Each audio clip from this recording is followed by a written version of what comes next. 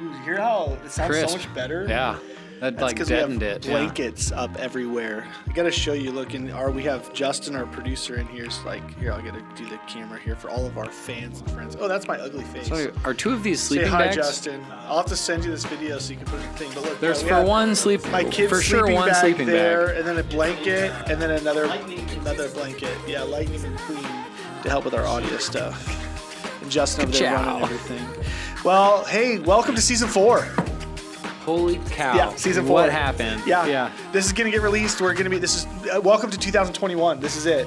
This is when we start. This is 2021. So If we actually made it that far. yeah, I don't know if we will. We're 3 more projecting, weeks. yeah. Exactly. Well, we're excited to be with you guys today, and we are actually going to take the next few 100,000 weeks probably, and we're going to look at a book. It's a slight exaggeration. Yeah, totally exaggeration, but Slight. it's going to be really fun because we just were talking about and thinking through what is the next season going to be about, and I was like, dude, I just want to talk through a book. I know it sounds so cheesy, but I want to talk through a book, but not just like a book that gives us all the answers. We want to talk one that had a lot of like breadth and Just room to talk about things. Yeah. And we'd kind of talked about like, do we go through a book in the Bible? And it was like, is that too churchy? Yeah. And then the answer was yes. yes, that's what Sundays are for, right? We were like, yeah, no. And then I was like, well, what should we work through? Yeah. And I think it had kind of been stirring. I don't know if this particular book had been stirring, but this author for sure had been on my radar for the last couple of years. And so like, Did you know I almost named my son after this author? did you know that right before you had a son, Aaron and I were like, if we were to ever have a boy, we like the name Calvin. And then you had a son and named Calvin. Yep. So we stole that from him. Yeah, exactly. But Calvin, no, I wanted to name him Clive originally. Okay. So C.S. Clive Staples Lewis, if you don't know what book.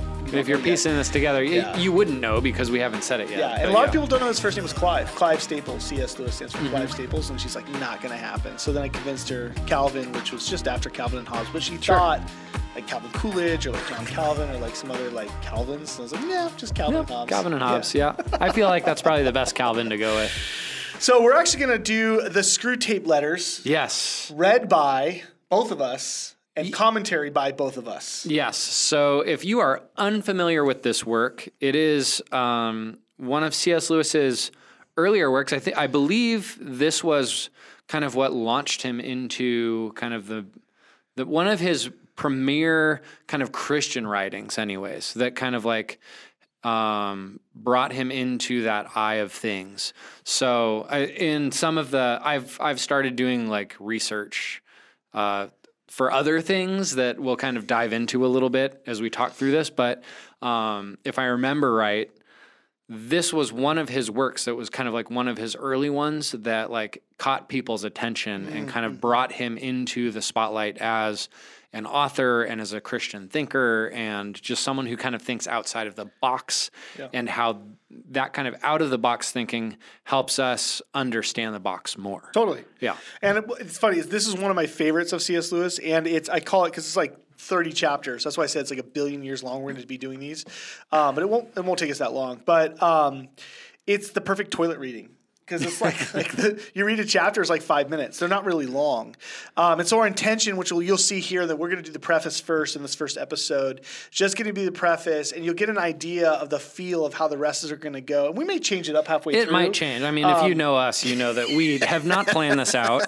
And how it works the first week may or may not be how it works the rest of the week. But so we'll see how that goes. And it will be really fun. I've already read through this book a few times over the years. It's been a while since I picked it up again, but reading it again has been so fun. So I've got my notes, and we're just going to have a lot of fun with it. So if you don't have the book, I highly recommend go get it. Go buy it on Amazon. I think they're super cheap. I had to buy it on Amazon. I have like a multi-book copy of like a compilation of things all in one book. Yeah. And I loaned that to my mother-in-law forever ago, and I didn't get it back. So I was just like, I'm just going to buy it. So it was like $7 or something. So I have like that, the digital and the hard copy, but I don't... Skip your coffee one day of the week.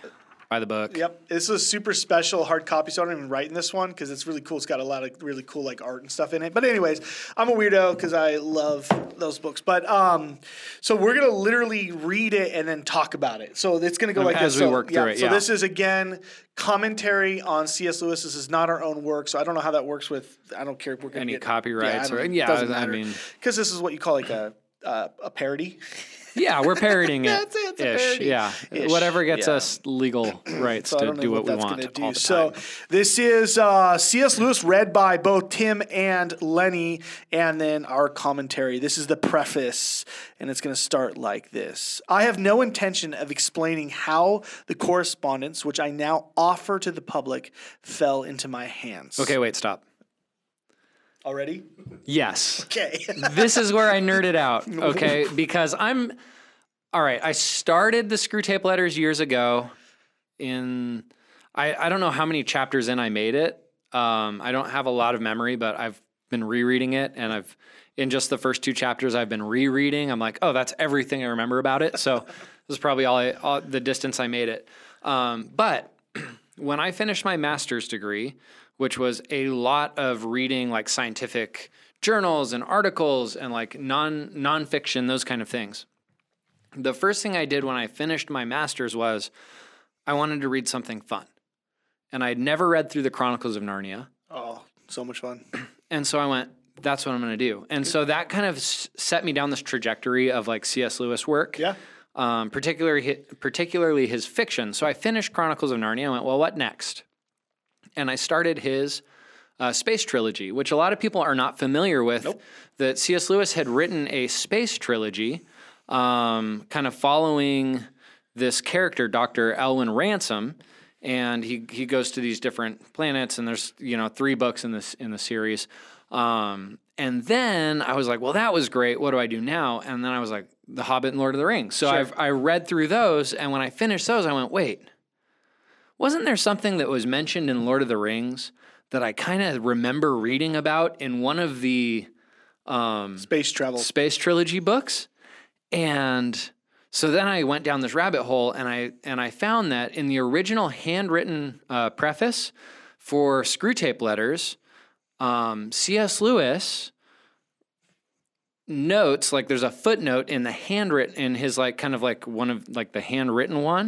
The scribbling part. Like the note that he sent out of what it was going to be about or whatever, that it was transcribed by Dr. Elwyn Ransom. So he pulls it into the Space Trilogy universe. Okay. So the idea behind this is that one of the characters from the Space Trilogy actually came across this correspondence Got it. and transcribed it into English for us to read. So Got it. when he says here, I have no intention of explaining how the correspondence which I now offer to the public fell into my hands, he actually did have intention.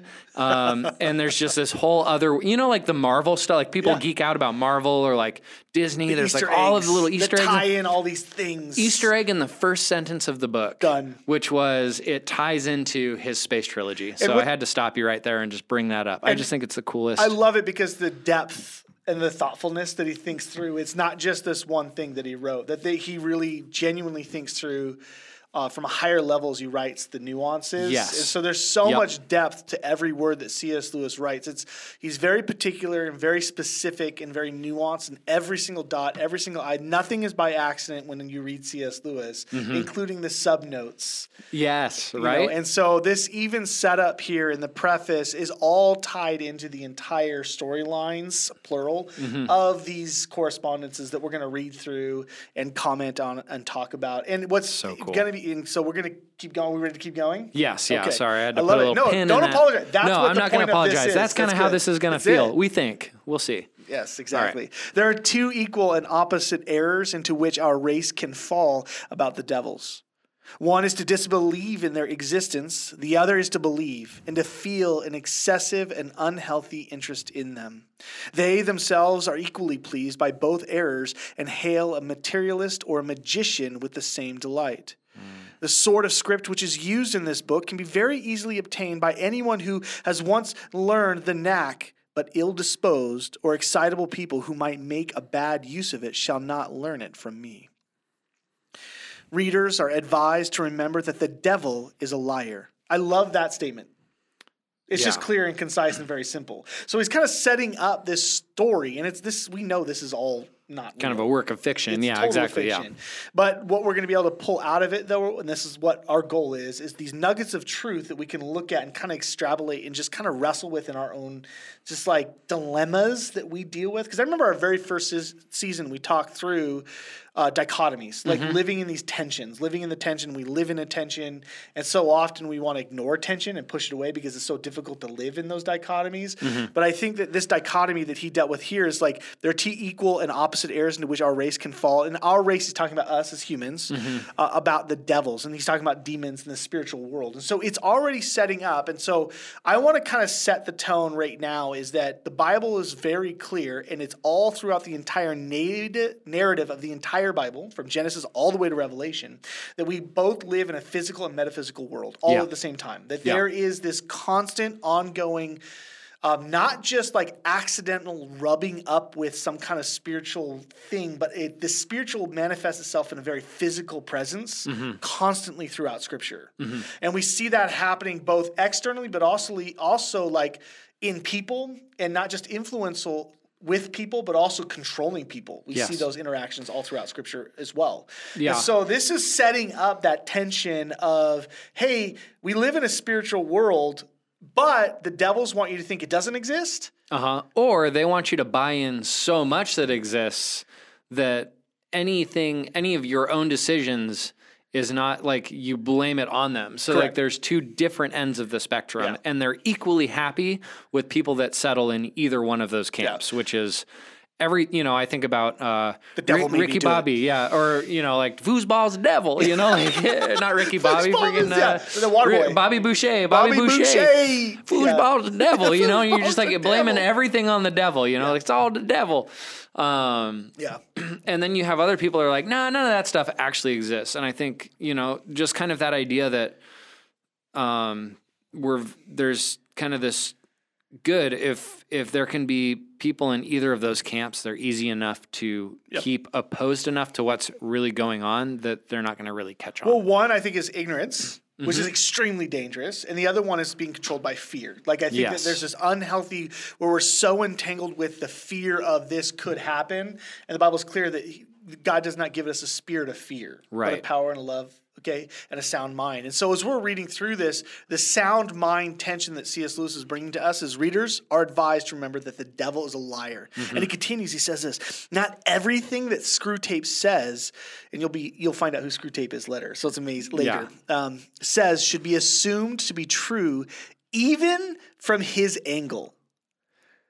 Isn't that insane the way he says that? Like, think about those words. Not everything Screwtape says should be assumed to be true, even from his own angle. So even from Screwtape's perspective, because there is this, like, again, I don't want to elevate a man's work to the level of Scripture. Right. You know what I mean? And I think it's easy to do that, or we see that done in culture and in Christian culture, especially, and some of those things. Yeah.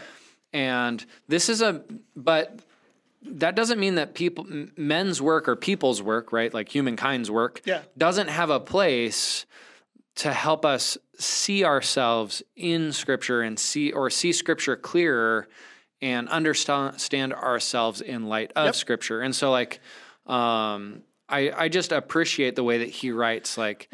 And the way he worded, there's a saying that I have that the farthest thing from the truth is the closest thing to it. Yes. There's this sense where that even Screwtape thinks what he's saying is true, but because he's so skewed by lies, that their lies are actually, that their truth are true actually to lies. him. Correct. Yeah. Isn't that interesting? It's so it's so amazing. So, and he goes on, I have made no attempt to identify any of the human beings mentioned in the letters, but I think it very unlikely that the portraits,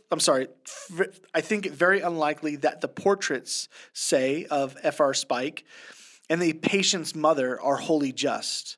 There is wishful thinking in hell as well as on earth. That's an interesting thought. Like, our wishful thinking can cause us to believe things to be true that are not actually true.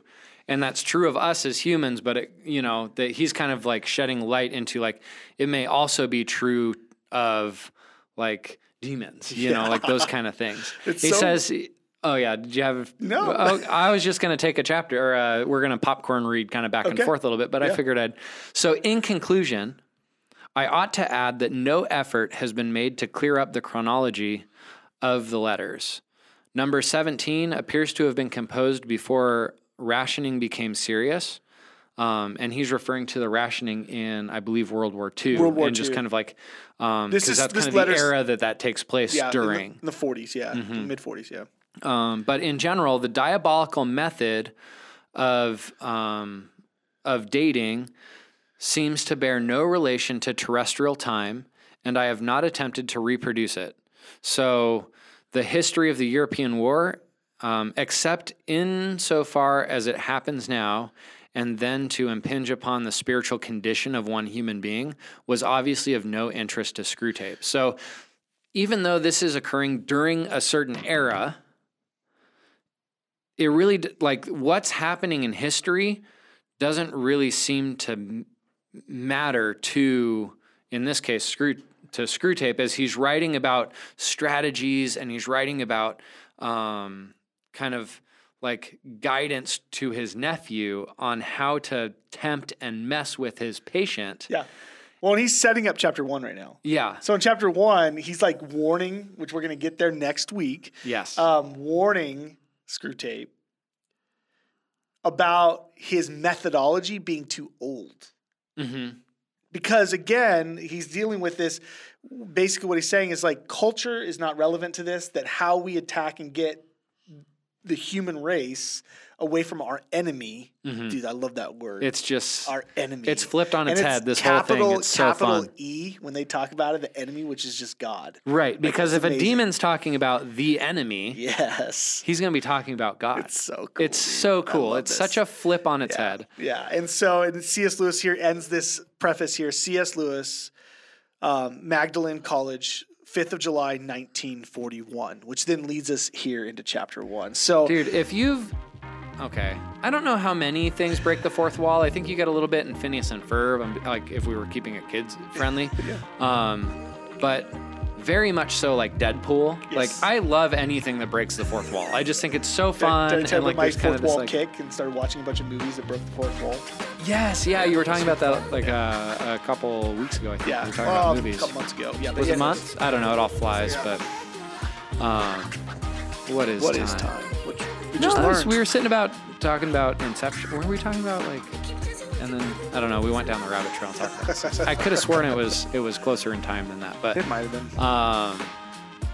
I love that he writes himself into the book here. Yeah, he's like, I'm a character in the book. I'm the author, but I'm also a character. Yeah. I just love it. It's so fun. One of my favorite books that breaks the fourth wall, like I think 4 layers deep, is The Princess Bride, the actual book. Oh, yes. Like, so the author, whose name is on it, who sets up the whole story about writing it for his daughters, who's writing the story about the boy in bed with his dad reading it, none of those things are true. So that's 3 layers deep. Before he even gets into the actual story. Oh, that's fun. So all of it is, none of it's true. Anyway, so back to this. So chapter 1 is next week. Yes. So if you haven't gotten the book yet, go get it. We're going to do 1 to 2-ish chapters every single week, and we're going to just have fun with it. I'm super excited to keep diving deeper into this because, again, this is one of my favorite of C.S. Lewis. Yeah. It is just super fun. It's funny. It's very practical. It's very much will bring to light a lot of, I think, our cultural experiences. Advertising it deals with fear. It deals with epidemic, like with wars that are going on, how the enemy uses that to twist those things to try and control and manipulate cultures. But it's done in a very fun, fluid, and it helps us think. So I'm looking forward to doing this with you. So I think it's going to be an absolute blast. Yeah, so I'm way looking forward to it. So journey with us through Screwtapes with Lenny and I every week. Tune in. We're going to put this thing out every week and we'll enjoy it. Yes. Right on. So we'll see you guys. May God's grace and peace be with you, and we'll see you next time.